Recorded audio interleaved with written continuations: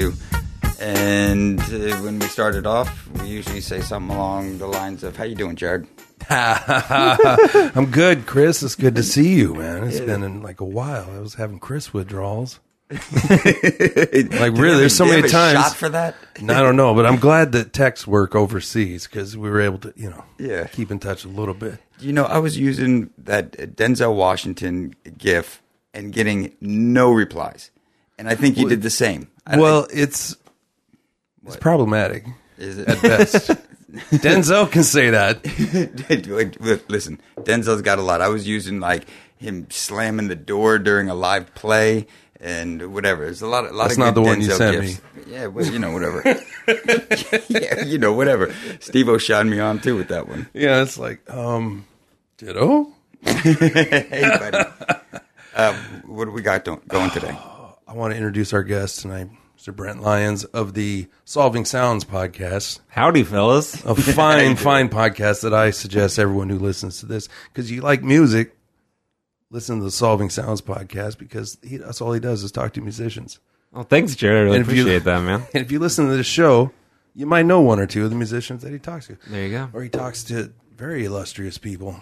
I was listening to your first episode today with Steve Bergstrom. Yeah, hashtag friend of the pod, right? Yeah. Also, hashtag flat earther. I don't know if you know that about Steve Bergstrom. He's got problems. I didn't know that, but it doesn't surprise me at the same time. It's weird, right? Yeah. It's like you just know something's up. Yeah. And Brent, you've been doing the show about 9 months, you just told me. That's about right. That's amazing. Love it. Because, I try to listen to local podcasts, and I try to listen to musical podcasts. Yeah. Because I started listening to too many podcasts, and I stopped listening to music. So now if I listen to only podcasts about music, I feel a little better about it. But yeah. Check all the boxes. Yeah. And so I listen to, I try to find local podcasts, and, there's just a lot of, everyone has a podcast right now. It's true. This is the thing. I have one. You have one. Throw a rock. Yeah. Throw a rock, hit a middle-aged guy with a podcast. Yeah. And so it's not all gold. Yeah. But, it's funny, actually. That reminds me, when I was younger, it's like, you tell people you just met, hey, check out my band. And I feel like the new version of that is like, hey, listen to my podcast. Exactly. It just evolves, Yeah, but you don't have to leave the house or pay a covered charge, so it's beautiful. Yeah. Well, you're going, what you were just talking about with JD, went to the practice space. Yeah. Are you mostly going to other spaces to do it? I try to. I think it's super cool to get in other people's space. This being an excellent example. I'm loving the studio here, fellas. I feel like I've been transported to another musical world in It's here. Red man. October in this piece. I feel like I'm backstage at like a Red Hot Chili Peppers concert or something, man. I'm digging it. It's the socks, isn't it? Yeah. It's doing it. I told Chris that would be weird. He didn't want to listen to it. I know, man. If I'd known about the wardrobe, I would have, came prepared. But next time, walked right into that. Flip-flop wearing ass. We're coming in here. Yeah.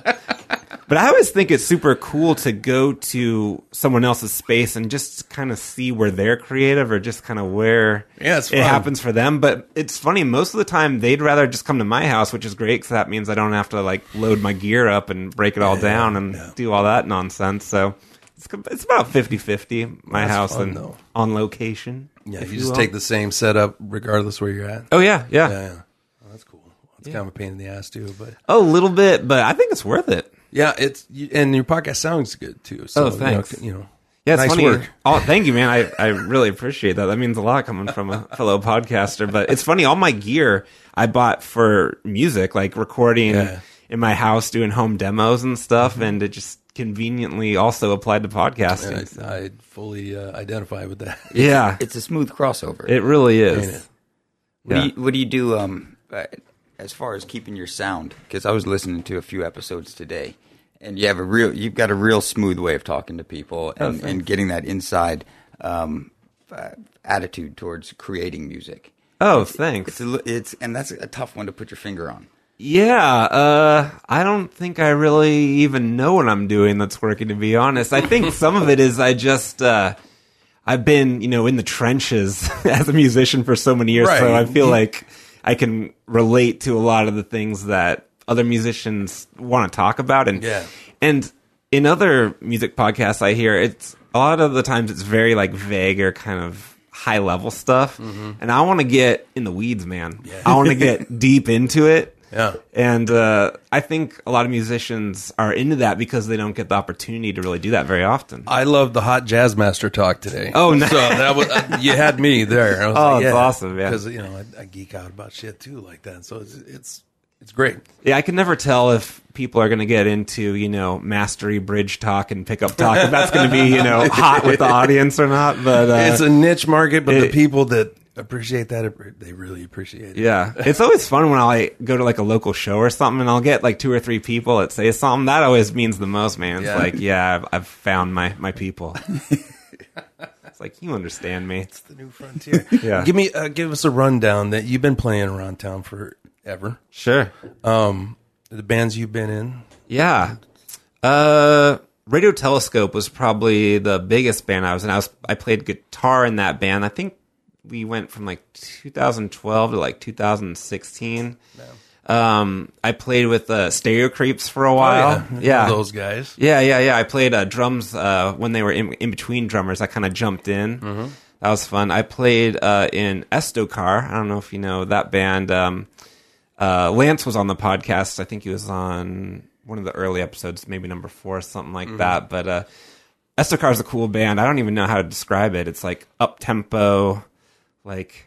I don't even know. It's like Talking Heads meets like B-52s, but like rockin'. I'm there. Yeah. For it. And since then, I've been in a couple of bands. Like I was in one with We Are Not Mel Torme, who I think has played with Pilot, if I'm not mistaken, at a Parliament Tavern, maybe. Oh, definitely. Yeah. Did you play that show? I think I was out of the band already at that point, but I was in the audience. It wouldn't. It wouldn't surprise me if we just had played somewhere together. Oh, yeah, I'm sure. Like.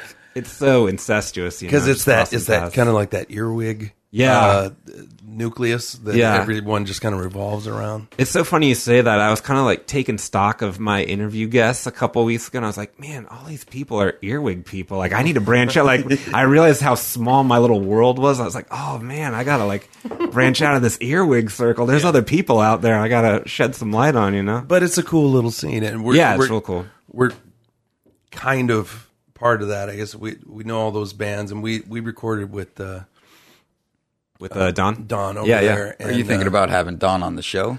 Yeah, I would. He's got to be the white whale, right? Yeah, it's funny. I think it's kind of cool because so many people have referenced him that the people that don't know him are like, who's this Don guy? And I think it's kind of fun to like tease it out a little bit. Sure, man. Wait for like a real momentous episode, like the 1-year anniversary or something. Then you get, or like the 100th episode or something like that. Yeah. You got to really make it pay off. Yeah, but I think it's kind of fun just to be like, man, we keep hearing about this Don guy. Who is this guy? And I never pay it off. Yeah. But I mean, shout outs to Don, because Don's the man. He's a sweetheart. He's a great producer, wonderful engineer. Our problem was that we went in there kind of a little half baked. We were just gonna blow off a single, we thought. Yeah. And we ended up, and no fault of Don's, we did these 2 songs, and we just got them back, and we're like, we don't even know these songs. Like, wow. This was some expensive, not even that expensive, because Don's very reasonably priced, I want to say, but it was some pre-production that we did. But yeah. No fault of Don's. No, not at all. Not at all. We came in half-assed. Yeah. And sometimes Don can work with that if you're open to it. If it's like, boys, you need some coaching, like put me in, I can help you out. Yeah, I mean, we don't play those songs anything like that anymore. So wow. It was total scrap. Yeah. But did you ever do the sessions with Steve? I did do a session with Steve. One of the scariest moments of my life, man. It's kind of daunting, right? It really like rocks you to your core as a musician. You just realize like, I don't have the goods, man. And these people, they're all going to figure it out the second I get in there. But Don is so good about, he's very, like, he's a kind man. And I've always worked with producers who are total ball busters. Mm-hmm. And I kind of need that a little bit. I'm like, that was pretty good. Whatever, close enough guy. Yeah. I can't change. Yeah. So I need a producer's like, that sucked. Mm-hmm. Why don't you try that about 3 or 4 more times and let's get some work done. Don was always like, that was pretty great. I'm just gonna, why don't you do that one more time for me, because I think you're really close, and you just that's all you. Yeah. And I was like, oh. Well, yeah. So he taught me to love again. So Nice. big up, Don. He does that to people, man. You're not the only one. Yeah. He changed studios from being in Soho to somewhere else, right? Yeah, he's in Wallingford now. Yeah, with the Black Lodge. Yes. He's got the Black Lodge from Twin Peaks, and his basically his entry to that's the foyer. What do you call that? Yeah. Antechamber. What would you call it? Yeah. Yeah. Pretty sure that's It really sets the tone. It's like the first thing, and it's just on the middle of this like random sidewalk. There's like a mini mart next to Yeah. it, and it looks like nothing from the outside. The Darn Good Groceries. The Darn Good, you're Not exactly to blow up right. the spot, but if you know where the Darn Good Yeah, Grocery man. is. Are they a sponsor of the podcast? They Darn Good are now. Grocery? Yeah. I like it. They got merch. Did you know Yeah, that? they They have got- their own merch. They got 4 Loco in there, Yeah. 2 for $2.50. Yeah. Get in there. I never understood why a mini mart would need their own T-shirts, but I bought one. I saw it. and Oh, I was, for real? I was. All Well, right. I walked past it so many times. I was talking. I was like, "What mini mart sells their own merch? That's ridiculous. Who would be like crazy enough to buy one?" And then enough sessions go by. It's like I This need to buy guy. that shirt, That's dude. a pretty good mini mart. They're here. taunting me over there, dude. I can't let that stand. Oh, I guess I should mention the album that we're here to talk about today. You want to get into it? Good What time else? is What else any. are we gonna do? Yeah, we're here. Mics are hot. Dinosaur Jr., their second album, You're Living All Over Me, which I'm totally glad you picked that because Such a good call. Oh, thanks, man. And this one came across again, just us texting back and forth. He said that you're going to come in as a guest, and you were calling this Dino Jr. album. Yeah. It's like, oh, nice. it's filling in my gaps. That's Okay. what I love about it because I knew being a guitar player. I know, of course, I know Jay Mascis, and I got it. Yeah. you know, Back to And- the Jazz Master talk. Yeah, yeah. but I never really listened at the time. And then, I was pretty young at the time. I used to be young. But I didn't get it. I didn't get it at the time. Sure. I got the guitar playing, Yeah.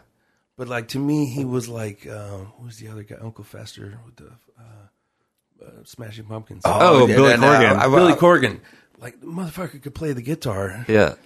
but his voice sounds like a weed whacker hitting the tall grass. you know? Well, it's funny. I was a little nervous after I picked this album because I was like, "Oh man!" I kind of forgot for a second. Like, Dino can be kind of a refined palette. It's like it's not for everybody, right? especially the early records. But with my 43-year-old ears, as opposed to my 17-year-old ears, Yeah. at 17, you're like, "What's this? He can't sing very good." Yeah, And now I'm like, no, that shit's that's the true coming out. yeah. And you kind of have to approach it with that in mind because next thing you know, and this happens on this album, you're getting sucked into Jay Mascis' world. Well, yeah. Oh, Like yeah. you're getting real deep into his head, and to draw that parallel with Billy Corgan, Jay Mascis definitely has some ideas of how he wants the song to go. for sure. And I think this album, the lineup changes after it. Another favorite band comes out of it because of this, and you can just tell that Jay talking about Mascis. Sebadoh? Yeah. yeah, you're talking about that. Oh wow, that's one of your favorite bands. That's cool. yeah. So Harmacy is like Yeah. a great album. Yeah, Harmacy and Bake Sale are my big two Sebadoh albums. Yeah. So I didn't even know that parallel or that junction Yeah. that we're going to find out about on this album. Right after this album, huh? And Well, I think they on actually this do first one song. more. They do Bug, but you're right. It's Yeah. like one more, and then he's gone in like 89, 90. But yeah. This I had no idea. I saw the parallels to it. All of a sudden, I'm putting 2 and 2 together just because really paying attention to this album, having to look a little bit deeper into it. That is, I think, most illustrated with this first track. Oh, yeah. I love What a it. transition. Yeah, I'm trying. This guy's a I professional over really here. Try.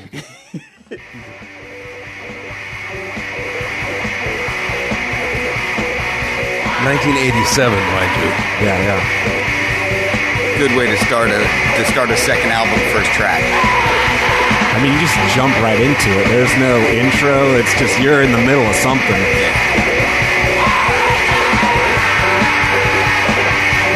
Definitely sounding like they're being put out on SST right here. That's right. And then this. And it just totally switches gears. Yeah. I think this sound right here is indicative of both bands, of both Dino Jr. and Sebadoh, and it's because of those two guys right there. Yeah. Yeah, I mean, it starts out with that hardcore sound with the screaming, Wah wah. And it's a just lot of wah wah. really sad, melancholy, beautiful melody that he's singing right there. Yeah. And now you get a little bit of Sucked solo in. J here. Yeah. What's cool about that part we just heard, that vocal part, is Lee Ronaldo from Sonic Youth actually did a backing vocal on that. So that's Lee No and Jay shit. together. Wow. Yeah. They already had the Sonic Youth thumbs up at this point. Right, which they share producers, Oh, I didn't know that. Was cool. which must be the connection, Yeah. or just cool East Coast bands hang out together. I don't, probably that. The other cool thing about this song and almost every song on the album is that the arrangement is so crazy.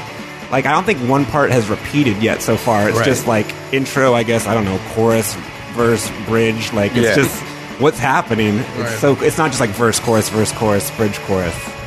And I should say too, this track's called "Little Fury Things," which this album does not lend itself to quick reading of the song titles because Yeah. "Little Fury Things," which I Yeah. called "Little Fury Things" for about a week. Yeah, some of the titles stick in your mouth. Yeah. And they don't spell very well. I'm just gonna say. Shots fired. Yeah, I just love that melody. Yeah, this is the part with Lee, I think. Yeah, there's somebody in there. Yeah.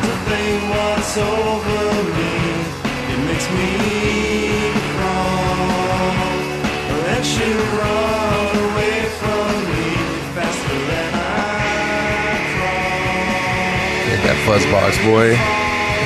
One thing I love about this part that I use a lot in my own playing is I love how the music is just going completely bonkers right now. It's just totally chaotic, but Jay's singing is just totally calm and normal, Yeah, and it's just this weird dichotomy of just kind of a chill vocal with just insane chaotic music going He's on. transcending in the whole background. thing. Yeah, exactly right.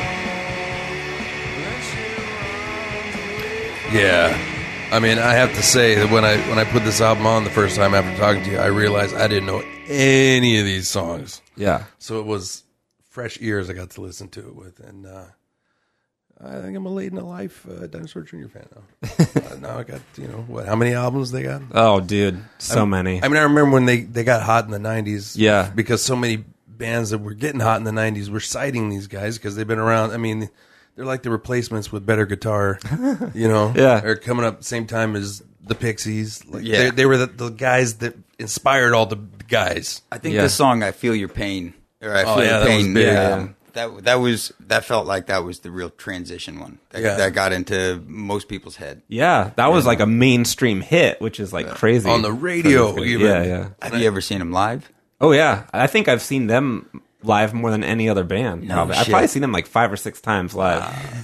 One of the loudest shows ever. Oh, yeah. They just for a 3-piece, and we can bring this up. Best a hot 3-piece. Hot 3-piece. Best 3-piece ever. Ooh, wow. whoa. I mean, I love Dino. Relax. But yeah. No. I mean, I love Dino. I came to you guys with this band. I don't know if I would say they're the best trio of all time. Yeah, no, I'm go- with you on that. They got to go up against Band of Gypsies. Yeah, no. So we got an I'm gonna argument bring it up a couple every weeks time. ago doing Axis Bold as Love, whether the Experience was better than the Gypsies. Wow. And we all know the Gypsies were better. But anyway, we'll just keep moving on. still It's don't fine. think It's fine. Guess we'll just have to agree to disagree, fellas. Every 3-piece, I'm going to bring that question up. I do have a Police poster on the wall. though, so Dude, there's when a- you said like trio, Power Police was like the first band that jumped into my mind. He's got the edge because he's singing and playing bass, which I think is the most Yeah. impossible thing in the world. Well, the other band I was going to say is Rush. Same thing, bass singing. Yeah. And playing keys with his keyboards with feet. his Yeah, yeah. Canadian I think overachievers. during the live tracking of Tom Sawyer, is also doing macrame. Guy's talented. Because he's bored. Yeah. He's bored, No big deal. and he loves plants. Indoor What was their plants. second album? Who's- Like Rush. So you got Fly By. Is Fly By Night the first one, or is it That's self-titled? Maybe Fly By Night is the. Oh, I got to do some research Yeah. because we might be able to. Woo! Dude, All there's right, so much out there. So much. we're gonna milk this for we're gonna break it down into seasons. We said we'll do second albums until we're tired of that. Yeah.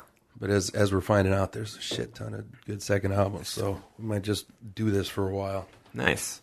Here's the second song on the second album. One's Cracked, spelled with a K. Dinosaur Making Jr. you work for it. Dinosaur Jr. need to go to school. Oh, that bass. That's a Rickenbacker bass. Yeah. Let me speaking of style. Geddy Lee, Yeah. I heard they're trying to get that like Motorhead sound out of the bass. mission accomplished.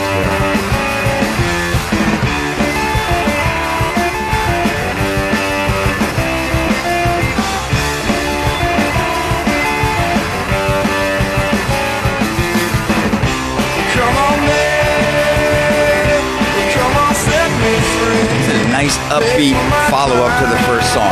Yeah. You know? Keeps you right into the album. And this is Reagan era rock. I mean, just to put you in the right place and time. Jesus. As I mentioned on SST Records, which is like the guys from Black Flag, so that's why you get this right here.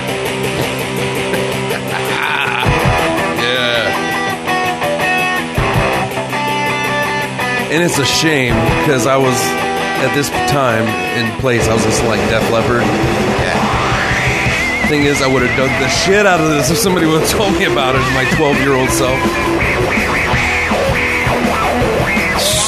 Yeah, that's filthy. Yeah. It's just filthy right there. That's the perfect word to describe that wah solo. It's like half about the pedal, half about like the production quality. I feel like that helps with like the gnarliness, like the rawness of it. Yeah. You know? Very mid-rangey and just... Yeah. Something that I'm appreciating with this whole album is the live tracking. That's how they did it. Yeah, there's you feel the tempo swings, you know, from part to part where they speed up. That's going to happen in the next song. Yeah. But it's you can just see them in the studio just sawing away at these songs. Right. And again, I think Jay Mascis had he's also a drummer, and had the idea of what kind of drum parts he wants to lay out, the whole vision of the song and whatnot. Which I've never worked in a band that has that dynamic, but I didn't know that about Jay Mascis coming into this. That he has that, him and maybe Corgan takes a page out of it, but like, this is how I want it to go. And to listen to this album and hear the arrangements, right? Fucking guy had a point. Yeah. You know, like he definitely saw where he wanted these songs to go. And even coming down into the drum fills, I'm wondering how much did Murph have to do with adding the color to the tracks, or was Jay Mascis really trying to say, I want this to go here, I want this, like how much was he roping this in to the point that it seemed like it fractured the band for a little while. Yeah, I think he had like every beat and every fill like dialed in and was like showing Murph like line by line how to play it. Wow. What's crazy about Jay playing drums is he was actually in a band with Lou before Dinosaur Jr. They were called Deep Wound, and they were just kind of like a hardcore punk band. It's like teenagers who like don't know what they're doing, just kind of making noise.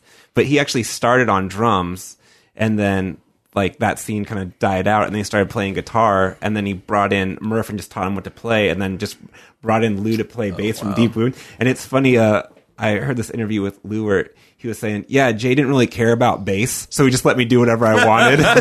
But he was like, the guitar and the drums, I gotta like lock that in. He's like, bass, I don't care about bass, just come in, do whatever. A good thing Lou got to be Lou, though. Yeah. I mean, as the intro to that song would have, yeah, that's filthy, as somebody said. Yeah. Jesus. Yeah. Once again, don't read it fast. Sludge Feast. Not a sludge fest. Oh, and the fuck. Okay. Like the last 30 seconds of this song would have blown my little 14-year-old mind. Oh, yeah. The groove at the end. Yeah. This is where it gets a little like metal to me, I feel like. Right. Especially at the ending. A little more like headbanging. I'm hearing the early Tool in this, too. I'm hearing those guys who listen to this. This is basically the beginning of Jerk Off from Opiate. Yeah. Or something off of Sabbath Volume 4. Totally. Oh, yeah. Totally. Don't you think I know what I'm doing? Yeah. Dude, this is all about Sabbath. That's like a great comparison. You definitely hear the connection. And now with the third song in, they can ride an intro for a bit. Yeah. Yeah, one of the crazy things about this song, and then the very next song, is there's barely any lyrics, and it's just like 4 lines said over and over. Yeah. Like there's nothing to it vocally. This was all the stuff that dudes up here were listening, like them and like Black Flag by this point had slowed down and we're doing, like I War. Yeah. It's just like, this is all proto grunge right here. Yeah. I just used the G word. I know. I used the G word. Well, you developed the word symbiote, didn't you? Or no, what was it? No. Symbiotic? Robots? Simulant? Simuloid. Simuloid. Sounds legit to me. Yeah, no. Yeah. It's trademark now. Dinosaur Jr. is definitely one of the bands that you can play 3 seconds of and you know exactly who it is. Yeah. Especially if you hear the lyrics. Or, that signature voice. Yeah. That is kind of how, I think even before Feel the Pain, I had purchased a Kiss tribute album, which I don't like Kiss at all. Hold on. Nice. I think Sunny Day was taking notes too. Oh, nice. Is that not a Sunny Day move? Totally. Anyway. Good What was call, I saying? man. I don't know. But that part's so dope, I want to play it. Like, if I could sit down You and just got to play get the that fuck part. out of the way. You were talking about how much you hate Kiss. Oh, yeah, but this was the era of the tribute albums, and everybody and their brother had a tribute album. Yeah. And I hated Kiss, but I loved Lenny Kravitz with all my heart. And him and, don't laugh, him and Stevie Wonder covered Deuce. And I was like, I'm buying this. And this was, pre-iTunes. This is like 95 or something. And so you just had to buy the whole album. And Dinosaur Jr. is on there, and they do Going Blind. Oh, wow. I haven't heard that. And I loved it. I was like, these guys are legit. Yeah. Garth Brooks was also on that album. Also legit? I have seen him live. But I'm from Sumner. I hear he puts on a hell of a show. That's what I heard too. He's the David Lee Roth of country music. Oh, wow. Yeah. That's saying something. I believe it, though, just based on what I've heard from the people that love him. They swear by it. It was a good night. It's Comodo. I've seen these guys play twice.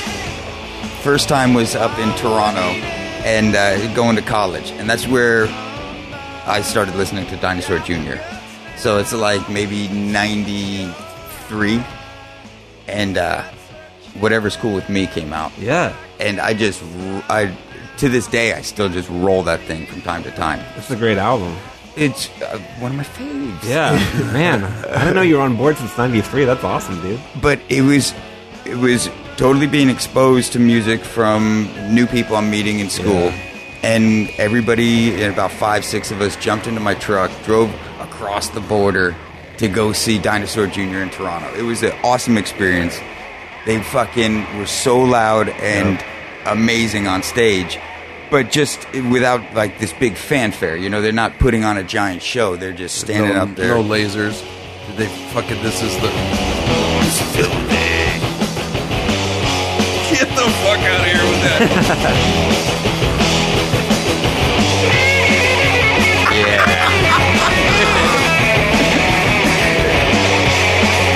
This is when you walk over to stereo and crank it up a little bit more.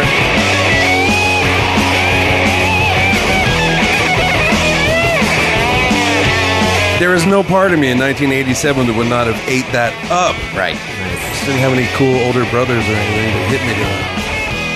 But see, you're a bit younger than us even. How do you come into Dinosaur Jr.? So I got a VHS tape of this. It was a Sonic Youth video. It was called like 1991, the year punk broke. Yeah. Do you know it? It's a documentary, right? Kind of. It's like half documentary, half live performances. It's Sonic Youth and Nirvana on a European tour, and they have like other people coming on. And the backstage footage where they're spraying the champagne everywhere. Yes, yeah, exactly right. Yeah. And Dinosaur Jr. was one of the bands on that video. And I saw that, and I was like, who are these guys? I need to check this out. And it's crazy because I actually got Without a Sound, which came out in like 94, 95, which was after Where You Been. Mm-hmm. And it was good, but it was not what I was expecting because I was watching the video from like 91 where they're playing like songs like this. Yeah. And in 94 they had kind of polished their sound a little bit. It was like a little bit nicer. I'll say Major that. label money. Major label money. But I was like, it's good. It's not quite what I thought it was going to be, but whatever. And then I went to this album next, and I was like, okay, here it is. Yeah. This is it. And then it was all over. Yeah. And it hit me at the perfect time because I was just starting to write my own songs. And I kind of have like a nasally, whiny voice anyway. And, I was all about, making noise and freaking out on guitar solos and just going nuts. And I was like, oh my gosh, like J Mascis is doing exactly what I've always wanted to do, but like a million times better. So like he was like the North Star for a couple years. Like I was just like, I'm just doing whatever this guy does. That's some good navigation, though. Yeah. That's a great way to put it. Yeah. Your patron saint. Yeah. But I was like you, I didn't have any cool older siblings to show me what was cool. So I had to kind of discover everything on my own. Right. Yeah. I had a straight like pop upbringing. Yeah, me too. Like top 40, right? Yeah. Oh, Casey Kasem on Sundays. Yeah. Every Sunday. And I remember it like it was yesterday. I got my first radio, not like a radio. It was a clock radio. Yeah. An AM clock radio. And I remember we lived in Central Point, Oregon, and I could pull out of Medford KYJC, the pop station. So that was like 83. So I'm in like second grade, and I'm getting When Doves Cry. Yeah. Thriller, the whole Purple Rain, the whole Thriller thing is going down. Bruce Springsteen, Madonna. I mean, it was just like, and that got cemented into my brain. I love a good melody. I'm a sucker for all that shit. But then you get introduced to the power of the electric guitar at some point. But you drag that along with you. What were we talking about? Where were you when? I guess so. Yeah. No, that's what we were talking about. But that's what I appreciate about him now, and I appreciate his voice now. Yeah. I really do. Like having lived in my own voice now for a while and figuring out like, oh, that's just what he's doing is actually dope. He's not trying to put on some kind of airs. No, he's not putting on an effect. No, that's straight. That's a straight channel. Yeah.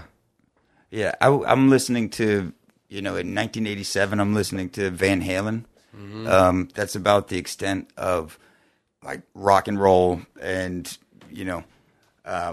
things that are driving, coming off of kid music prior to that, I guess. Mm-hmm. Turning on around, and we've talked about this a bit, but Van Halen to the Jane's Addiction to Into College. Yeah. That bridge. I don't know. I remember listening to Standing on the Beach and Cure B-Sides, mm-hmm. That album and stuff. I don't know if I would have been able to really digest this. This is everything I wish I was cool enough to appreciate in 1987 without the capacity to appreciate it in 1987. Cure is going to come up later. Oh, yeah. Rock and Roll Hall of Fame? Sure. Hall of Fame talk? Well, the bonus track. Yeah. I'm not going to spoil it. It just... How could I forget? We'll just let that be. But this is the time when I started getting into Cure too. Like I went that way. Yeah. Come out of Def Leppard and Van Halen into the Cure because the girl across the street was super cute, and she used to always pinch her parents' weed sack, and we'd go sit in her room and smoke weed and listen to the Cure. I'm telling you, dude, the first thing I'm doing with a time machine is going back and hanging out with you in these days. It went unrequited, but I did get a love of the Cure out of the whole thing. So, and some weed out of the deal. So Yeah. Sounds like a nice afternoon. Glass half full, man. Yeah. That's why I like you, Brent. This is The Lung.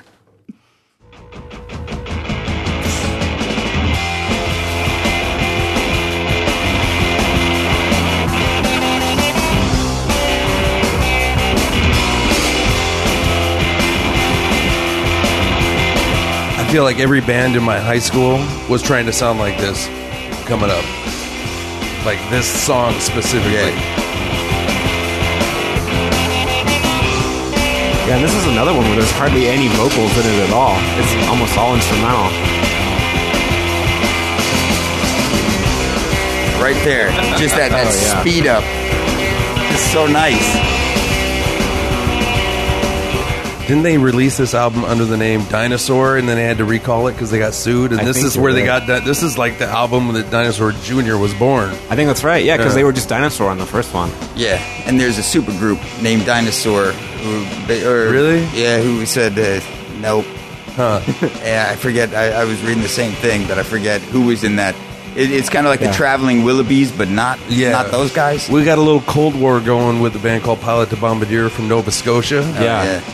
I talked to JD about that actually on my podcast, and they're actually really good, but they're like really like rootsy, like America or Canada-Cana. I don't know. They're from Canada. I don't know what you totally. Kind of garage Canada-Cana. Yeah, totally. Little no slapping or popping or anything. Yeah. So we're just trying to see who can be least successful and lose this game. It was funny. I was talking to JD about that because I was trying to listen to as much Pilot stuff as I could. Oh, you found it. I was like listening to your album, and then it like kept going on Spotify, and I was like, man, these guys really took a turn on their next album. Like, they got range. They're so brave. But they're not bad, right? No, like, for bad. What they're doing, they're actually pretty good. Was not what I was expecting. And they got more albums than we do. You find that with typical second albums, where that band's either going to double down on what's making them popular, or use that album to take an artistic turn, sometimes right into a wall, sometimes into a whole different, kind of like a Radiohead, just open up a whole different arena that they can play in. It seems like Dinosaur Jr. has that straight vein, and it just gets more polished as it continues on. Yeah, I was actually listening to the first album before I came in today because I kind of wanted to have it in my head, and you can tell they're still figuring it out. Like, it's so new, this new sound they're working on. You can tell in the first album they're still figuring it out. Like, they haven't like perfected it yet, because you can tell when you listen to this album compared to the first one, like, it's just miles and miles ahead. Yeah, there's a lot of confidence behind this album. Yeah, and I think they just dialed it in. They found it, and they just really mastered their sound. And it's like the age-old thing, like if you make the album like the album before, they say you're not being creative, but then you make that departure and was like, oh, we really miss the old shit. Yeah. Remember when they used to be good? Yeah. Yeah, I hate it when people miss my old shit. Right? The worst part about the second album is, you have your entire life to record that first album, but then you have like a year to write and record the second one, so it's just pressure. Yeah. If you happen said. If you happen to get signed young enough to, assuming there's a demand for that second album, right? We got to get something else out. We totally gloss right over those little. Oh, right there.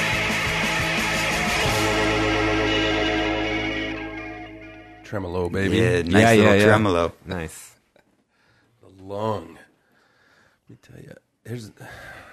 Anyone else we want to weigh in on that one before we move on? The lung.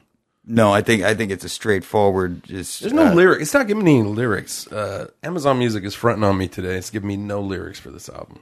It's got a couple lines in there, not a lot, but I know there's a few. Yeah, I mean, I'm not looking. They usually scroll up in the middle. Yeah. I think it's about his aunt who had a lung transplant. Oh, that's what I'm getting from it. I like it. You got to write what you know. Typically, most of his lyrics are fairly clear. As far as like he's not, again, putting on any affect on his voice, and he's coming through legibly. He's a straight shooter. Yeah. Middle management written all over him. Yeah, I feel it. This one is called Raisins. Raisins. Man. Once again, he doesn't know how to spell raisins. This is just like a head bobber for me. Like, this is just the groove, like, rock out to this one, yeah. And this is like the final song on like the first side, if you were listening on vinyl. This is the last song on side A.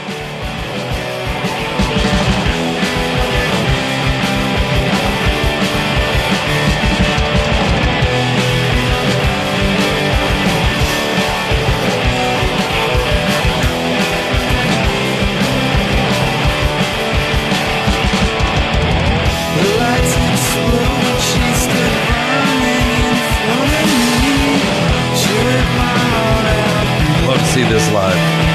I'd like to hear the producer be like, okay, Jay, do you want to do that a vocal take again? Are you kind of cool with that? Is that a clam, or do you care if you're going to be on or off, or if they're just charging straight forward? Like, it seems like he's singing off key on those inflections. I'm going nowhere with this other than I really appreciate his voice. Yeah. And I want to know if the producer, when they were first sitting down, was just like, you good with that, or just knew we got something here? I think a good producer will know. Terrible. A good producer will know that like that's not a detriment. Yeah. I feel like I read something about them going to New York to record this album, and I don't know if it was a Sonic Youth producer or something. I feel like they found a producer that like understood what they were trying to do. Yeah, he did. I wrote this down. Oh, nice. I looked on Wikipedia. Oh. It's unofficial sponsor of this podcast. He produced Sonic Youth, Boom, Helmet, and White Zombie. See, this guy gets it. He's yeah. I mean, that's what he's all about. So Okay. if that helps at all. I stand behind that. Yeah. This part's kind of weird and cool.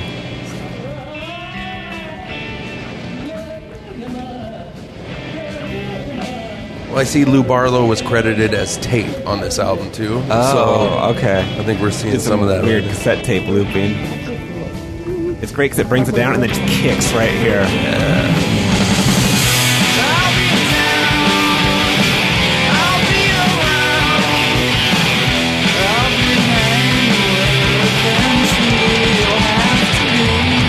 Nice, Phil.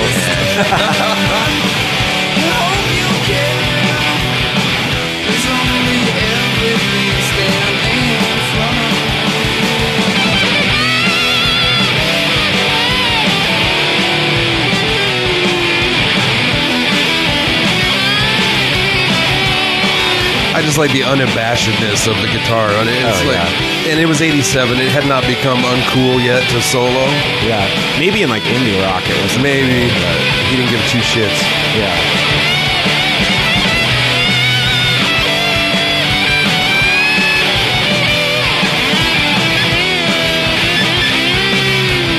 But that's really even a later 90s thing. Like when did the guitar solo go out of vogue? Because Kim Thayil, he did solos. Cantrell did solo. Fucking Kurt Cobain would do a solo. Do a solo. Yeah. It was like a late 90s like indie rock thing where like solos. Yeah, it just kind of went underground for a little while. It never went away, and I think always in a live show when a guitarist rips out a nice solo, it's just it makes the world go round. I remember like nu metal in the late 90s was anti-solo because I remember that's when Metallica did Saint Anger. Oh, right. Remember that? Oh, shit. And they had a no solo rule. Dude, that's like, was that when they did the movie? Yes, the documentary. Yes. Yeah, some kind of monster. Yes. Man. Dude, Saint Anger. Can we talk about that for a minute? Yeah. Should we just have a whole episode about talking about Saint Anger? Talking about Saint Anger. Poor Kirk Hammett. Dude, just in one general. One of the best in the biz, and you're going to lock his hands up so he can't do what he does? Yeah. And like a sweetheart. Yeah. You remember they're fighting in the studio, and he's like, this is my favorite line in the whole movie. And he's like, can't we just go in the studio and bang it out instead of just banging on each other, guys? And they all just kind of look at him like, no, fuck you. Yeah. What are you, happy? Yeah. Oh, you like your life? You like yourself? Go fuck yourself, Kirk. Yeah. Go ride your horses. Oh, fuck. Yeah. Dude, that's one of the best unintentional comedies. Oh, man. That's the sequel to Spinal Tap. Yeah. Ooh. I've never heard it put that way, but that's perfect. Oh, my God. You can't even listen to the tracks if I'm not here. Yeah. I don't want you working on new shit. I'm going to pull that shit in my band and see how far I get. Dude. Do you remember that therapist with the Cosby sweaters? Oh, yeah. Who started giving them like lyric ideas? Like he wanted to be in the band, dude. Oh, yeah, they had to make a hard stop on that guy. He was he was trying to itch his way into the band. Oh, man. You don't... Lyrics? Really? Yeah, man. No. And then you had Bob Rock in there with that, mixing that snare sound. Don't talk about the snare on Saint Anger. is the worst. Is that even a snare? He didn't even have the snare on, right? It was like, doom. Yeah. That's what. I mean, if it was a trash can lid, then yeah, I guess. Oh my God, the worst. Poor Kirk Hammett. Poor Robert Trujillo. Yeah, walking into that mess. Oh, yeah.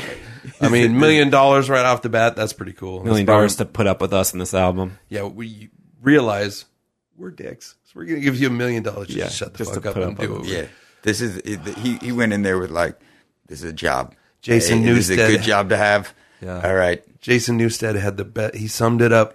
He's like, we've made decisions of squillions and squillions of dollars, and They want to go to fucking group therapy? Yeah. Fuck that shit. And he's out. And listen, Echo Brain wasn't great, but he landed on his feet. Didn't he start touring with Ozzy after that? Yeah, that's right. But I don't think it lasted. No.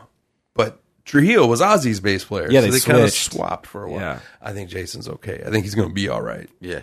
I'm a big Newsted fan, especially with Metallica. He was like an animal. Yeah. Just Yeah. His backup vocals, where he's just yelling into the mic at full blast. And that was perfect. missed since he Yes, left. yeah. That's missed. I saw him after he left, and the Yeah. backup vocals not happening. Speaking of the Rock and Roll Hall of Fame, did you see when Metallica got inducted? Yeah. And Trujillo and Jason played together. And they Yeah. played Master of Puppets. And Jason was yelling so loud that Trujillo just backed up off the mic. He's like, I'm not even going to do like a master. He's like, I'm not even going to deal with this dude right here. No, It's like, he's this guy's on taking another his level. claim. Yeah. That's his. Yeah. Anyway, we'll do their dope second album. Yeah. Don't lie. Oh, that's a Ride the Lightning, right? Yeah. Yeah, that's a gimme right there. Yeah, and they never turned the bass.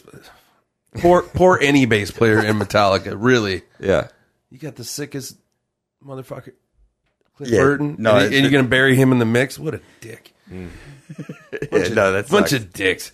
But here we are at the halfway point of the album. Not digress.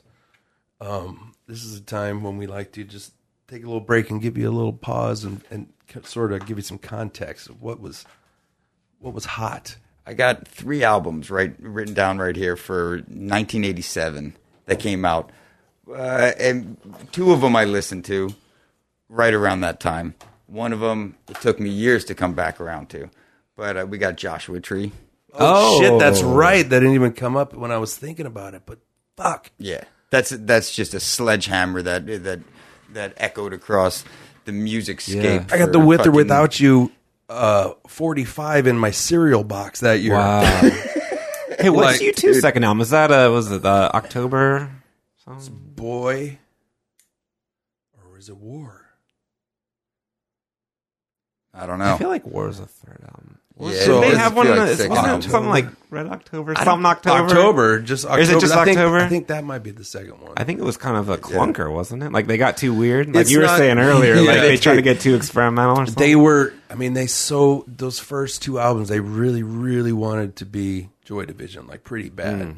And to this day, their rhythm section, Adam and Junior, yeah. like they Adam Clayton and they Junior. are like an extension of like Peter Hook and whoever the drummer for Joy Division was. I'm a dick. Yeah. I can't name him either. I can picture him clear as day. He's always like reefing on the hi hat, like Yeah. you know, With just like the going nuts crew on those cut. 16th notes. But Mullen? yeah, Oh, Larry Mullen, that's you too. Yeah. Nice pull. aka Larry Mullen Senior's kid. But Who was a roofer? A lot of people didn't know that you don't about know. him. You don't know. That's why he has a work ethic. They just, I think, I think it was like the Beatles for like those first couple albums wanted to be Little Richard and Chuck Berry, and they Right. didn't, you know, they wanted to be that, but they didn't find their. To me, like their story starts right about maybe War. Yeah, War. I was gonna say. Definitely. New Year's Day, dude. Come on. Yeah, that's pretty classic. Yeah. But like by the time they hit the what's the one with the castle on the front Rattle and Hum. The Ninth Gate. with Pride in the Name of oh man. Yeah, I don't know. You know, this podcast is sponsored by marijuana. Yeah, And, I'm terrible about album names. Yeah. for the most Unforgettable part. Fire. Oh, Thank you. nice. Definitely, like that was their like, Yeah, because Rattle and Hum was the live album. yeah, and people hate it, but you know what? That was like I had that VHS, Yeah. and when I played my very first Battle of the Bands, or not even Battle of the Bands, it was the school talent show. Yeah. I had an electric guitar for all of like 3 months, and we signed up to do All Along the Watchtower because U2 did it in Rattle and Hum. Yeah. And Bono straight told me, all I got is a red guitar, 3 chords, and the truth. I said, bitch, Really hit you. you made a mistake.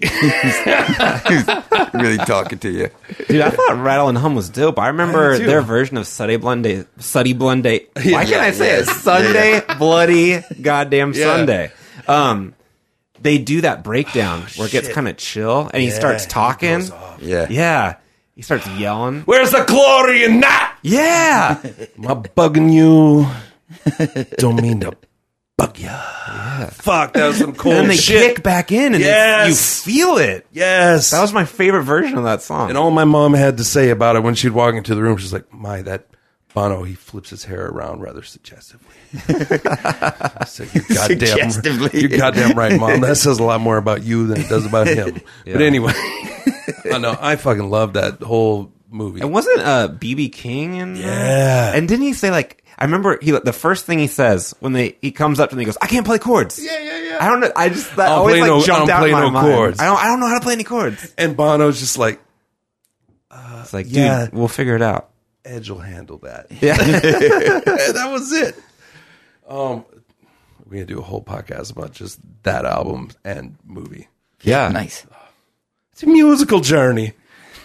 Coming in season 3, look out. Good albums that what have else? videos to go along with it. Yeah. Rockumentaries. Dude, have me back. I've seen every rockumentary that's ever been made. Where do you stand on Funky Monks? Is that... Oh, is that... the Red Hot Chili Peppers? I think I saw that on YouTube. Blood Sugar one. Yeah, it's a good one.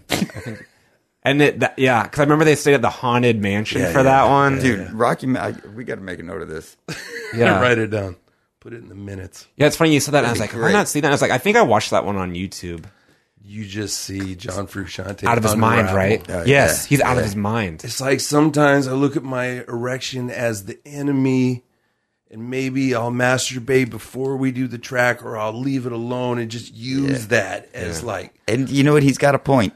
He's got a point. This is. Have you heard So Psycho? Because I think he was correct. When, like you, I also did a session with Steve Bergstrom. Yeah. Hashtag Flat Earther. Yeah. And I just had a rager going into that one, and I was like, you know what? I'm not going to go into the bathroom and relieve myself. I'm just going to use this. Put this it into the energy, music. Put it into the music. Yeah. A lot of people don't know. You can that. hear it in the track. Wow. Yeah. Thank you. What song were you on? Long Winter. Oh, nice. I think that was it. I forget the name of it, but it's Long Cold Winter. Yeah. It's a great record. He hasn't put it out yet. No, he hasn't. Yeah. No, It's been sitting on these dimes. I listened to your episode with him today. Again, great episode. And as far as a first episode for a podcast, like right out of the box, man. Oh, thanks, man. Yeah. I really appreciate that. But yeah, that was an awesome experience. It was fun. I really didn't have an erection during that. I just want to clear that up. Stop lying. And I don't know what to believe anymore. You can't walk that back. Well, once again, hashtag Steve Bergstrom, Flat Earther. Appetite for Destruction Rumored came anti-Semite. What? 1987. Yeah. Yeah. I'm going to steamroll over do it. bashing Steve Bergstrom. Get us back on track. Yeah, exactly. Get us back on track, please. Appetite for Destruction. Didn't listen to it at all, other than what the radio play was, and it took me a while to get into. That was my guys. shit. I already told you that's my mowing the lawn, fuck you, dad album. Right. In the headphones, yeah. I see you standing up. Think you're so cool. You were standing up riding your lawnmower. I don't riding lawnmower. What are you talking about? You push all the way. Please.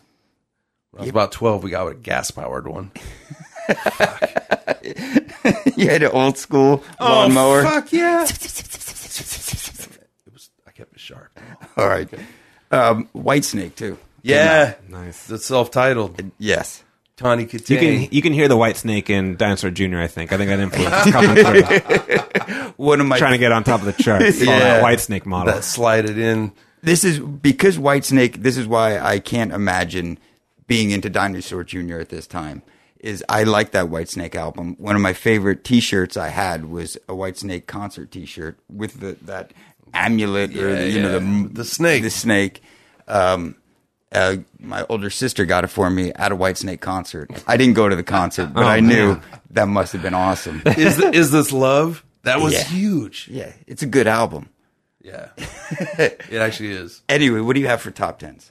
What was going on around that this one's time? on there. I'll let you know. I'll start at I'll count them down. Number 10, Whitney by Whitney Houston, the self-titled. I don't really know what the singles were out there. I'm not gonna lie. Yeah, but we it was probably good. know it. You know it was If good. somebody brought it up or did more research, we'd know it. Well, speaking on production around that time, the production of this album is different than everything I was digesting. 100%. Yeah. You know, There's not too much reverb on the snare. Yeah. Doesn't have that cannon sound to the Yeah. snare. I mean, I don't know if I would be able to really appreciate how dirty it feels and how overdriven some parts are. Right. You kind of thought it sounded shitty because your ears were tuned to something else. Yeah. It would be beyond me. That's what I feel like. Yeah. There you go. That's what I feel like, too. Number 9, Nothing Like the Sun, Sting. Ooh. Yeah. I think that's like, We'll Be Together Tonight, right? Yeah, The around that Russians love their sure. children, too. Or Sting, that was Sting blurs together. Dream after a of Blue while. Turtles into that. I don't know. Yeah, I was going to say, I'll take your word for it. Yeah. I couldn't tell you either way. Solo Sting does seem to run together. I don't Yeah. know whether that. But number 8, Hysteria, Def Leppard, which we've, if you wanted to cut out like all the time we spent talking about Hysteria by Def Leppard in the last 10 years, it'd be like a 3-part. Yeah. Podcast. Talk about production value. And Mutt again, Lange. Yes. direct opposite or different direction than what we're listening to now. For sure. Different approach altogether. Yeah. What if you had Mutt Lange produce Dinosaur Jr., though? I don't know. Sounds like a nightmare. Somebody will I don't cry. wanna think about Somebody would have cried. I didn't bring my readers down. Number 7, The Lonesome Jubilee. Want to venture a guess who that No, I was? have no idea. John Cougar Mellencamp. Oh, wow. 87. That must have been like Little Pink Houses or something, right? Yeah. Yeah. The Lonely The Jubilee. Lonesome Jubilee. I don't know about that one, John. But number 6, Tunnel of Love. The Boss, Bruce Springsteen. Sure. I couldn't name anything off of Aforementioned that album. Tunnel but of Love. Brilliant Disguise. You remember that one? No. Do yourself was a that the one with favor. Courtney Cox in the video? No, No, it's it's Dance in the Dark. Yeah. Come on, Do dude. yourself, everybody do yourself a favor tonight and just put on Brilliant Disguise by Bruce Springsteen. I'm not even like a Bruce guy. We got a friend that's he is the Bruce guy. Yeah. Shout out Steve-O. What's up? Yeah. Red Bank. What? Is that where he's from? Hashtag not flat earther. No, he knows that Hashtag shit is round real. earth. Yeah. Yeah, he's He educated. believes in the round earth. Yeah. He believes in science. His top 5 is heavy, man. Number 5, Faith, George Michael. Ooh. Banger. Again, great production. Great production value. I wish it was the second album. I don't think it Can't was. talk about it. You're not allowed to talk about Not it. allowed to. Fuck, I just watched, there's like a Showtime documentary. About George Michael? Yeah, that he made, like, was the last thing he did while he was alive. No way. From like the Wham to the right Whole back. thing. Where's that Okay, on? that's Netflix? challenge number 2. After you listen Yeah, to that I'm- Bruce Springsteen song, Yeah. watch this document. Don't cry. I fucking dare you, don't cry. Wow. Yeah, I'm going to do that as soon as I Oh my get God. home. I'm going to watch that. And then I'm going to watch Funky Monks again because I need a refresher. Funky Monks is good. I'm trying to think what else. I remember like Rick Rubin was kind of just hitting like maximum power at that point, I feel like. Yeah, we got Because thoughts he was about hitting Ricky. right at the beginning of cruising altitude. Yeah. Just he's going full 'Cause Rubin. The beard was there. Because Yeah. he was done with the Beastie Boys at that Yeah, point, yeah, right? He had yeah. already Oh, yeah. moved on. Yeah. Yeah. But the beard, that's when the beard arrived. He used to always have like the tight cropped, Yeah. like mine, kind of Yeah. just like, but that's when he like the full on, like, I'm a Buddhist now. Nah, Yes. he's not sitting in lotus position too much at this stage, but you can so- see it from here. Yeah. It's funny because it's true. Yeah, Every interview I've seen him in, he's always in lotus position. rough. Yeah. It's a choice, and it's an obvious choice. Yeah. Yeah. Another podcast yet. Number 4, check this out. Momentary Lapse of Reason by Oh, wow. the Pink Floyd. Wow. Ooh. I think that's like their first one without Do you Roger. pronounce the in Pink Floyd? I never did. For fun, sometimes. just I'll a little throw it in flair. there. I go old school. Just throw a little 1966 style. The Pink Floyd. The Batman. Yes. Yeah. That wasn't a live album. No, that was. It's the one with best the not light bulbs, spoken. right? Yeah, or all the Like on the beds. cover? All the. Oh, I don't know. Beds, It's a lot of beds, era or a lot of of light Pink bulbs, Floyd. something like Best that. not dwelled Yeah, on. yeah. But that's okay. Number 3, the aforementioned White Snake by White Snake. Yeah. Crusher, Introduced just the a crusher world of an to album. Tawny Katane, but it wasn't popular enough to knock number 2 out of its spot. Bad by MJ. Oh, yeah. Oh, yeah. He ain't going anywhere. No. Not in that time, at least. Asterisks next to everything. Yeah, it's unfortunate. That was really the whole reason I started thinking about doing this format of podcast. I was like, what if you got people on, everyone brought their first album they ever got. And mine was Off the Wall. And I love Off the Wall. Yeah. But it's rough now. Yeah. Yeah, I don't know. I've tried to work the timeline out. I'm like, maybe he didn't start when he was making Off the Wall. Maybe he was still. But that to discount all of that is like to discount everything Quincy Jones did. Oh, yeah. Which you can't do. Another great that's documentary. That's the other half of the. You just got to think about the work. You just got to think about the work that they put in. Yeah, separate the art from the artist. Yeah. It's not Michael Jackson playing the bass on that album. I don't think he played anything. No, he's just a think so, singer, yeah. man. I don't think anybody's under the impression that he did play the bass. That was all Quincy. Like, he orchestrated the whole He thing. didn't even write that shit. I mean, he's barely part of the band. Anyway, I love that album. I'm glad you got that off your chest. Yeah. At number one, the week of December 12th, 1987. Number one album in the land, the Dirty Dancing soundtrack. Oh, wow. Boy. Yeah. That's where we were at as a country, huh? We were in grips of Fucking full juggernaut. Dirty Dancing mania. Yeah. Okay. I'm singing it in my head right now. I know you are. You know exactly what Bill I'm Medley. Bill Medley got to come back off of that shit. So good for, shout out Bill Medley. Is that his real name? Of course not. Fucking Bill Medelstein or chosen whatever. one if it is. I bet Dinah was like right there at like spot number 11 or 12 though, right? They were like right there. Oh yeah, Yeah. no. See, usually when I look these up, they always when you look up an album on Wikipedia, it gives you its highest chart position. Yeah. Just couldn't find it on there, so I'm doubting it kind of made that much of a dent. Have you checked the Pitchfork chart, mister? That was the most indie That's 5 thing out I of could 5. think of off the top of my head. It's like, Oh no, when you scroll down to like accolades, it's like all 5 stars, and this is a very highly regarded album critically for sure. yeah. Not something commercially. But you couldn't fit it anywhere in that 10 that you just read. Are you No. kidding me? Are you kidding me? No, What world are you living in? it just wasn't. Yeah, it's college. College is what must have kept Boom. them alive, right? That's it. Yeah, REM radio. blazed the trail, college rock radio, man. True that. Yeah. Should we get hit into it. the second half? Yeah, man, let's hit it. I'm ready. Get stuck in the tar pit.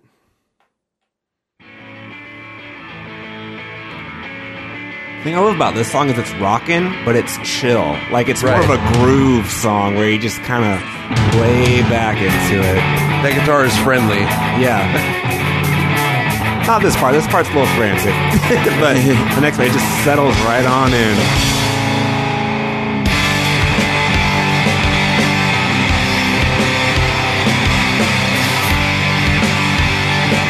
Yeah, it's just big and round at this part. Yeah. And just kind of hangs out. Doesn't really go anywhere. Just kind of sitting it. Yeah. And to attest to that drum line, and Jay Mascis thinking about it, like that is just this. It's like a egg rolling down a hill almost. Just Yes. it's like this big sunny meadow kind of groove. And just complements the riff perfectly. So now I love that shit. Yeah. Yeah. That's the shit. He's on maximum wine in this one Yeah, for sure. love it. He's going for the wine.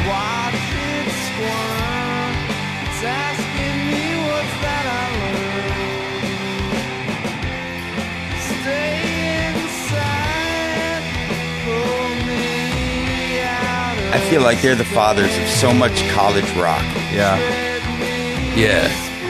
There was a band in my high school called Amoeba Kiss. Amoeba Kiss? Amoeba Kiss. Okay. They sounded just like these guys. I'm just putting that together to I'm like, God, they were listening to us. They were hipper than us. I thought Amoeba Kiss invented that sound. Yeah, man. These guys are really just an Amoeba Kiss ripoff. Yeah.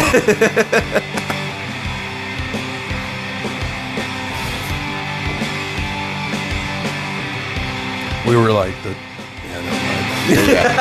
I was trying to work a You had it, paramecium and then you joke in lost there. it. Yeah. We were like the. I hate to say it, we were like the. The candle box of our high school.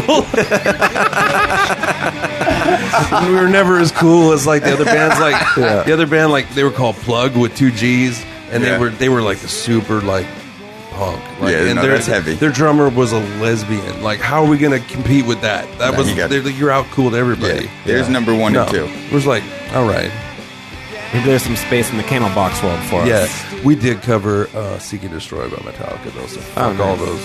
Did you play in high school? Oh yeah. I played mainly drums during that time. Yeah. Yeah.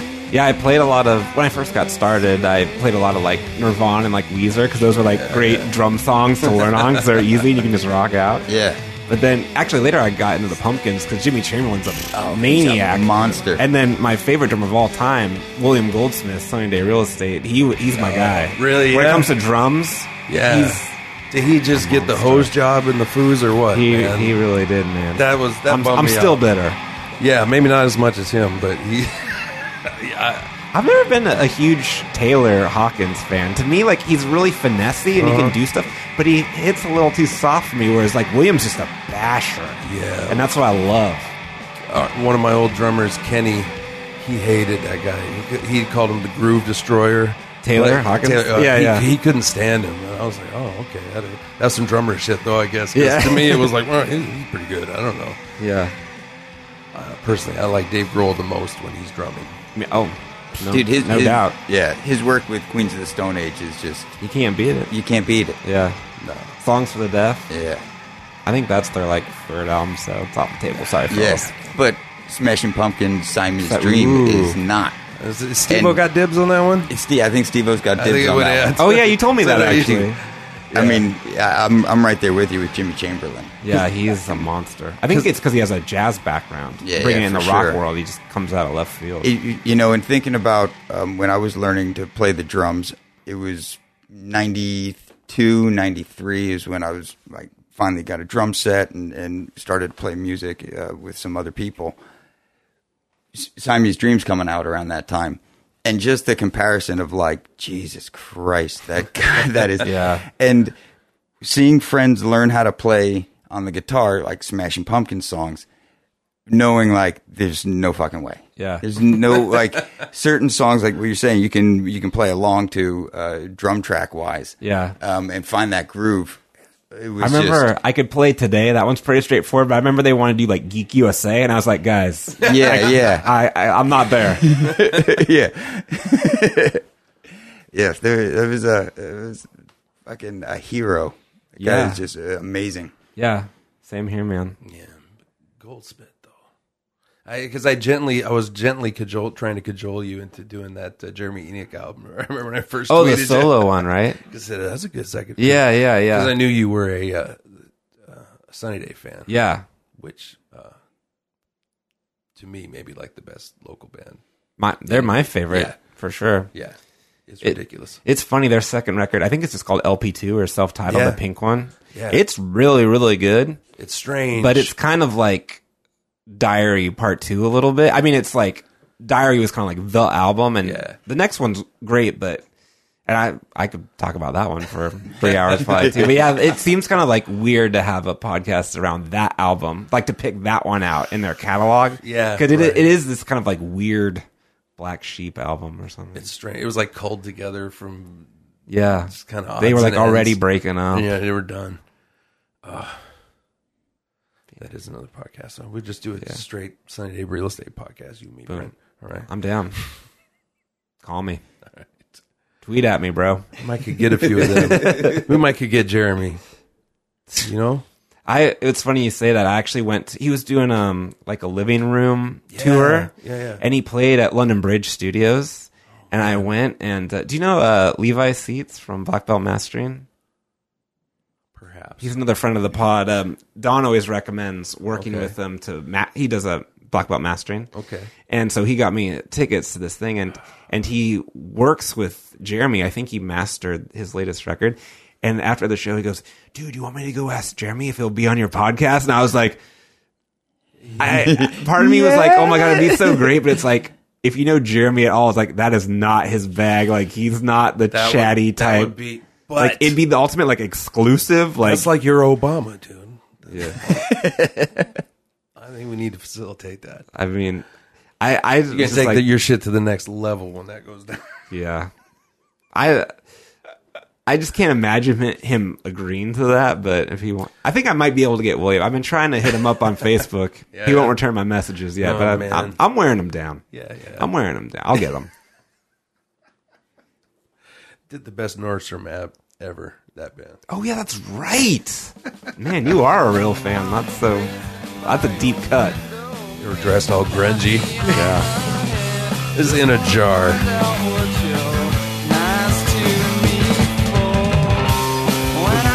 And this one's all about the bass. Right? I like this song after the last one because you really started getting sucked into the whole Maskus world. Just like it just sneaks up on you, and then this one hits you with a nice, fresh, upbeat.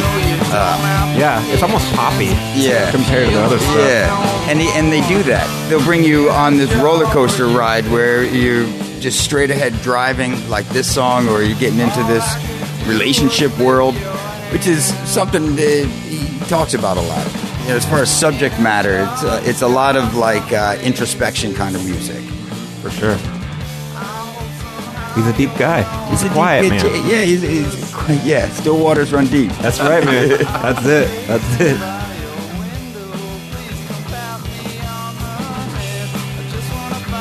See, I could hear this being a Pixies song. I could hear this being a Replacement song. Yeah.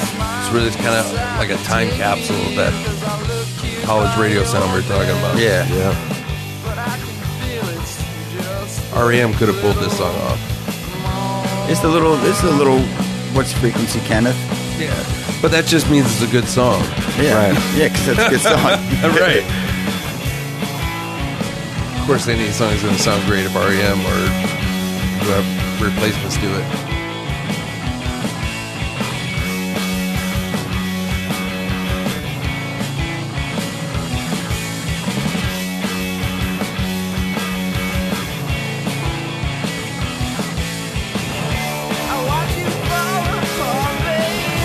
Then they can't help themselves but freak out at the end.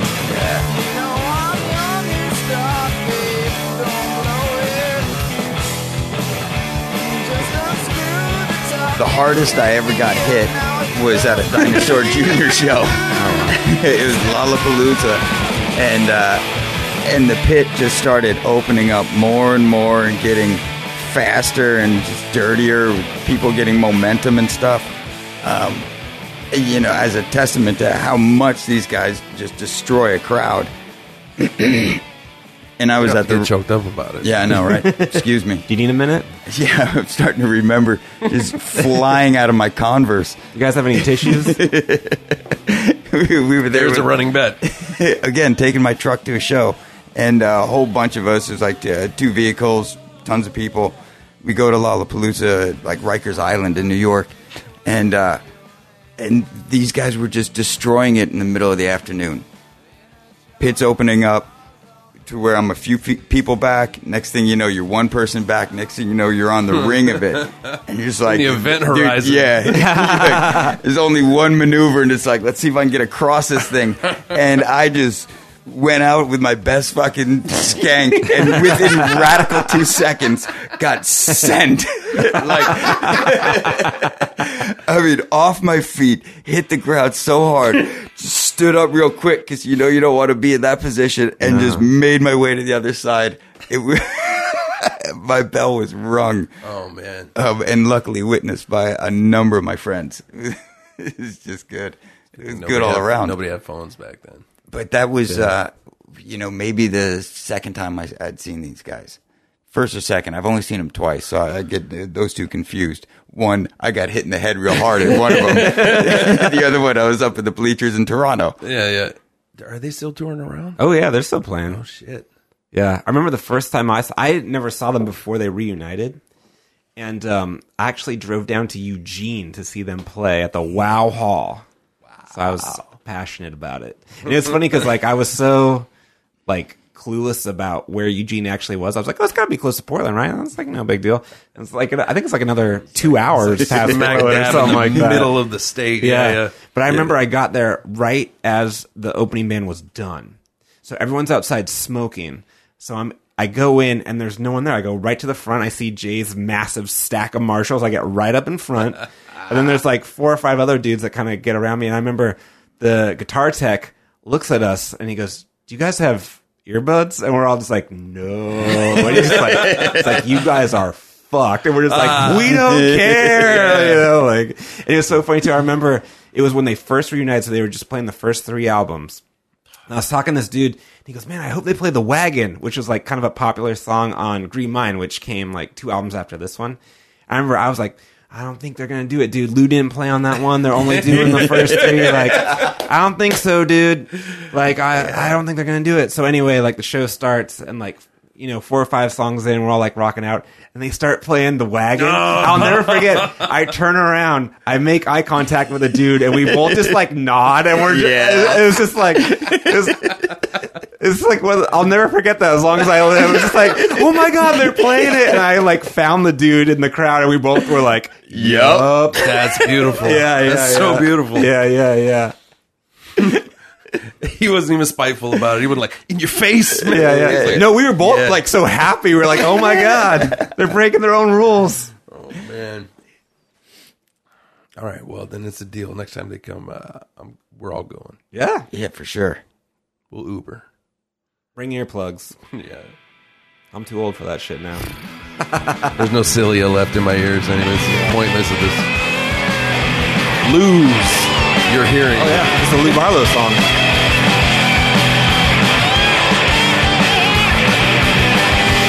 I hear the Stooges a little bit in this. For sure. And I like it. Good call. You're great with the references, man. You're batting 1,000 over there with the references.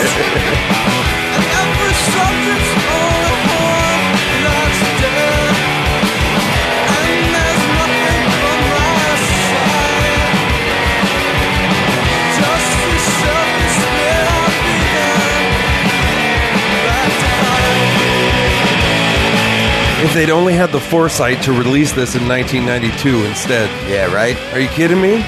But it's one of those like time continuum things where it's like the bands that came out in 92 had to be inspired by this to write that music, otherwise it wouldn't happen. Yeah. Oh, it's just never want to be the first, I guess. The Dino Paradox. Yeah. Yeah, man.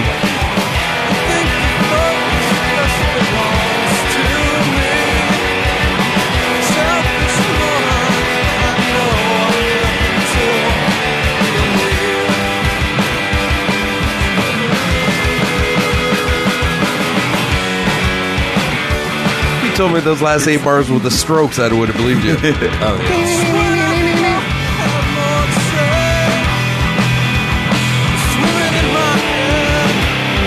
Little fuzz for you. It's that fuzz, like, not even on the one. Then it just goes off again. It's just for like 4 bars. It's so great.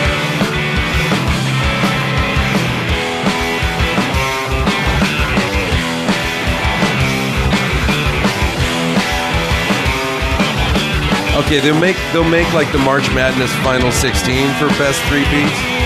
Ooh, for sure. I think I'm good with that. For sure. Yeah, I'm good with that too.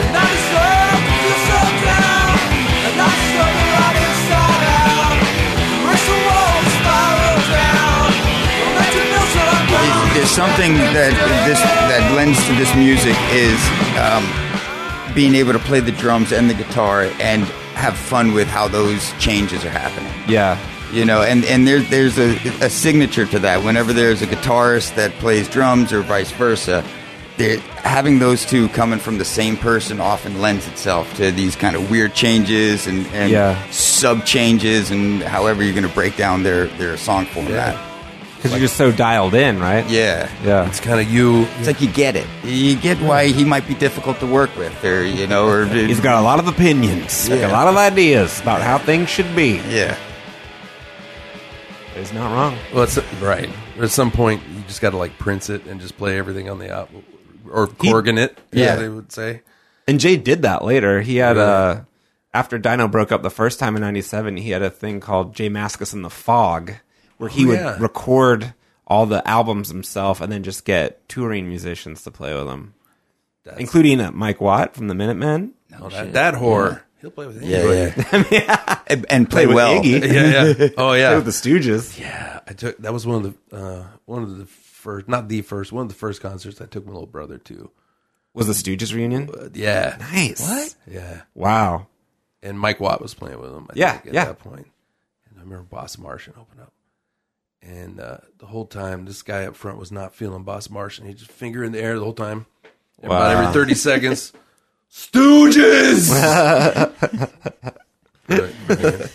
Brilliant. I'm the best Big Brother ever.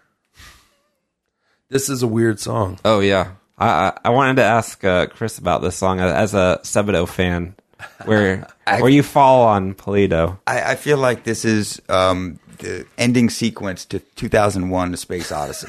Oh, wow. It's like it takes you there. Yeah. I'll go on record. I don't like the song. Yeah, It's it's a musical journey. I didn't like it when I first heard it. I don't like it today. I don't think it's that great. Well, I'll just play real quiet while we talk about Sunny Day Real Estate some more. There you go. No, and there's usually this on a second album. There's usually this type of song, like with Bjork on Post. Headphones. This is headphones. They're ending on it. Well, it's kind of the ending too, but ending-ish, but it's in that same bracket where you're just self-indulgent. Like they get one for themselves, kind of deal. That reminded me of like Pearl Jam. It might have been more of like a Vitology thing, but when Bugs. they start doing Bugs, thank you, Yeah. where it's just they're just being weird for weird's sake. Yeah. But what's funny is I thought this was like what Sebadoh was like, so I didn't give Sebadoh a chance for a really long time because I was like, I don't want to hear this like ukulele tape loop stuff. That's not me. A lot of air in the room in the recording. Where you got one mic in the center, Yeah. the candles burning. But when I heard Bake Sale and Harmacy, I was like, oh dang, this is like great indie rock. Yeah. And I got totally into it.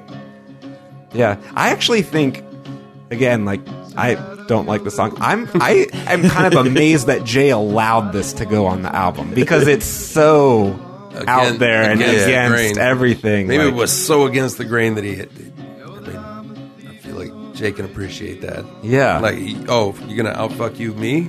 Yeah. All right, fair play. Yeah. It's the last song. I mean, maybe he was just super cool about it. Maybe he just didn't care. Maybe they needed another track. Maybe he liked it. I have no idea, but it's out there. Yeah. Yeah, what are you doing? Yeah, that's kind of rough. Yeah. And then what? Oh, my CD's messed up. Oh no, maybe this is what I'm talking about as far as going into it's their long Space Jam that they got on this album. Mm-hmm. Number 9. Yeah. yep. But Yeah. right? Still going. I mean, if Yeah. you're into this, then you should just probably instead just go listen to like Neutral Milk Hotel or something. Or you like heard done better. You got low batteries on your transistor radio and you're stuck on a desert island trying to find it. It's like, you ever tried to listen to some of those solo albums from the original singer for Pink Floyd?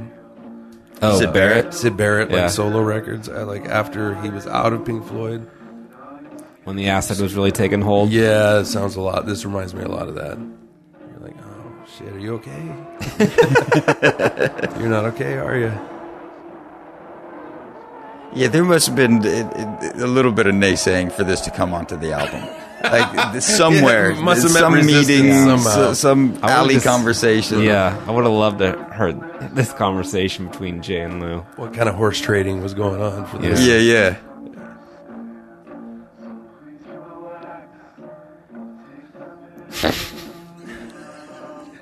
Just I think take it in. it's Velvet Undergroundy, man. Totally, I totally get it. You don't get it? Yeah. I mean, I get it. It's dial static. It's fucking brilliant, dude. What's not to get? We put some storm sounds over fucking riders, man. It sounds awesome. Yeah, dude. You gotta Guess pick you're up- not artistic enough to get it. Come on. Oh, I don't know if I have another 2 minutes of this in me. No, actually. no. So Are you serious? There's 2 more minutes left. Yeah, this it is just keeps this is going. a 5. This is an almost 6 minute song. Can I get a fade out on that track, please? It's amazing how That much was real estate it takes. Polito by Dinosaur Jr. Yeah. Oh, stop! But it's like the Persians have a saying. When they make the rugs, that Go on. right towards the end, they just fuck up a stitch or two. Right. I Because always heard it was a different culture, but perfection I see where is you're going. reserved for Allah. Yeah, okay. Yeah, it's the same idea. Yeah, you don't want to piss off the gods. You don't by have a making perfect something album. perfect. No. Which is a little bit arrogant for mankind, also, because really, you didn't. You didn't. Well, you don't want to rub his nose in it. Is all I'm Right, saying. right. You're grateful. Right, but it's a don't weird smite thing. me, is It's, what you it's really like get it don't at. finish strong, and I don't think this album finishes strong. Well, hold on. We're not done, mister. Unless you get the bonus track, which I don't know if it was like Japan or Europe or what, but this is the only version I've heard. But Yeah. and this is worth mentioning too. So this is a cover, Yes. Just Like Heaven by The Cure, Correct. released only 5 months before this album came out. It is like Oh wow, super fresh. like Oh, wow. And it- I didn't know that. I don't think it was released as a single until like a month before this album came out. Really? So but whenever they started making this album, and the Cure song coming out, it was about 5 months. Wow. Wow. That's fast. Yeah, Really so fast. that's like when Jimi Hendrix covered Sgt. Pepper's Lonely Heart Club Band the weekend it came out. Yeah. live. That's like wow, okay, you like that shit? yeah, Yeah. you're on it. Who does that anymore? Yeah. Nobody. I think this is kind of like a mulligan, as far as ending the album. I love this cut. I like this cover, but it's also ending it with a cover. yeah. Like There, I said it. No.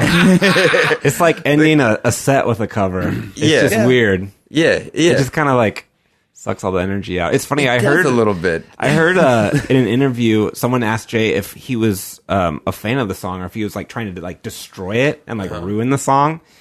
And Jay was like, "No, I love the song. Like this is Yeah. like me trying to pay my respect." That's and what I would have guessed. Like Yeah. it sounds earnest. yeah. Yeah. And it got back to Robert Smith. He heard it and he said he likes the version. Yeah, because Robert's cool as hell. Yeah, he gets it. He does. I don't know if he likes Polito, but he likes this. No. I don't know. Did they ever answer like why it just cuts out? Did they just run out of tape or something like that? I'm wondering the same thing. Yeah, Or I don't think they fucked ever up. addressed it. Like somebody fucked up and they're like, just leave it. Fuck. yeah. It's not even ours. We didn't even write this shit. Yeah, yeah. Fuck 'em. It's cool because when they play it live, they end it at that same spot. No shit, They don't really? finish the song. They end it where the record ends. No, that's just fucking with you. That's just fucking.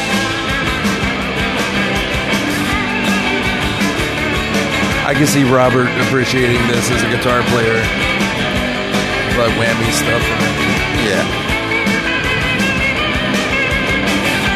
Honestly, don't know any guitar player that doesn't have respect for Robert Smith. Show me how you do that trick, the one that makes me scream, she said. And this is still a single on the radio by the time this comes out. Like it's a, Arms around my neck. Show me how you do it, and I'll promise you, I promise that I'll run away with you. not since Ryan Adams covered that complete like Taylor Swift album, Right. Like 6 months after it came out, Yeah. and now we can't talk about Ryan Adams anymore. Such a good choice too. I mean, as far as tempo wise and just a driving song. Oh yeah, They can still kind of put their own take on it. Yeah, yeah. mark of a good song. It feels right in sync. Dream of all the different ways I had to make it go. It works because Robert's voice is got its own idiosyncrasies. For sure. Yep.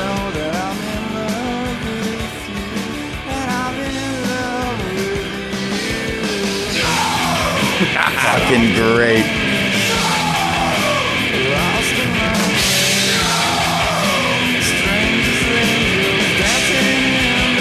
That change always reminds me of a detergent commercial. It's, for some reason, there's some Downy or whatever commercial, probably in the 90s, that has those two chords right before they say they can never hear it. Always makes me think of Faith No More for some reason, right there. Oh, yeah. I can totally hear that. I don't know who did more for the whammy bar. He's got a lot of wah-wah over this whole album. Like, and but none of it, I I feel is obnoxious. You know, where sometimes that wah-wah just gets on you. What was the song off of Dirt? That's what I was thinking of. It's Dirt. When yeah. He's just throwing it at you. That's just, we're going to end it right there. Because why not? You're going to cut off before they cut it off, ridiculous. which is early either way. Yeah, no, they did it. That's how they do it. They do that live. Yeah. Ridiculous. Yeah. It's a good Is album. that so they don't have to pay Robert all the money? they get, like they a get 2 discount? minutes. They get 2 minutes and 8 seconds. 10% of that song. off, dude. We didn't do the outro. You take the outros off of Disintegration, that's a 20-minute album. Yeah, that's a good point. I think this is a fucking killer album. This definitely belongs in the pantheon of great second albums. I will agree. I had so much fun with this idea, and just over the last couple of weeks rocking this album. First time in I don't know how long that I listened to it, and I was walking by myself, headphones, and just going through city streets and whatnot, and it was great soundtrack music for that. You know, it brought me back to a time and place listening to Dino Jr. and then I really just got to soak in it, you know, headphones kind of music. And then a few times I played it on the little boombox that I have, and it carries. You know, if you want to play it loud, it's great. If you want to have it on medium volume, it comes along really clear through whatever headphones, your mind. Fucking, you know, Neil deGrasse Tyson. Do you want to talk about the Prime Meridian? Tyson. I stood on the Prime Meridian over a couple weeks ago, or like a week Greenwich? ago. Yeah, it was awesome. So anyway, feel the juice? That's where I was that day that I went there. I was listening to this album and like taking the tube and then this train over to fucking the Prime Meridian 0000. Fucking rad. And not that this has any calls to this album, but that's what I was doing throughout the day. It was a nice adventure. And it made a great soundtrack for it because it does allow you to just hit those walking strides, a great pace, a great, you know, BPMs to a lot of it, that little bit of change up with live tracking, you know. And then obviously the whole Maskus world, you're going to start thinking about relationships. You're going to start thinking about wherever your mind's going to go. I found that this album was a great accompaniment to that. Yeah. And now I have like a ton more Dinosaur Jr. albums to dive into because you... I would recommend Bug next. It's Which the is one the that one came right after after this one. It's Yeah. the last one with the original lineup. It's really, really, really good. Right. Not quite as good as this one, Okay. but it's still really, really good. And then it gets weird after that. That's cool, though. Yeah. I'm into it. I'll do it. Any final thoughts on this album? I mean, as the person who selected this album, I just want to say I think it's good too. Yeah, I guess so. I guess so. And you want to hear more of that, listen to Solving Sounds podcast. You're on iTunes and all the places. You're in all the places. I'm on all the places. Wherever you're listening to this amazing podcast, I'm probably on there too somewhere, hiding in the corner. He's on Podlemon. Yeah, He's man. on MySpace. Friendster. Just got a Bumble account for the podcast. Check his LinkedIn profile. I want to thank you for coming on here. Thanks It's been so a much for pleasure. having me. This was super fun. awesome. Thanks for all the shout outs for the podcast. This It's was good awesome. to have a fellow professional. And thanks for the coffee mug, man. For people that hey. don't know, they're on a level where they got their own merch. So just letting you know, That's part hashtag of- professional. That's part of the deal. Just know that, future guys. All right. You got anything else to say on this episode? Maybe on the next episode. Thank you for coming in, man. Smoke weed every day.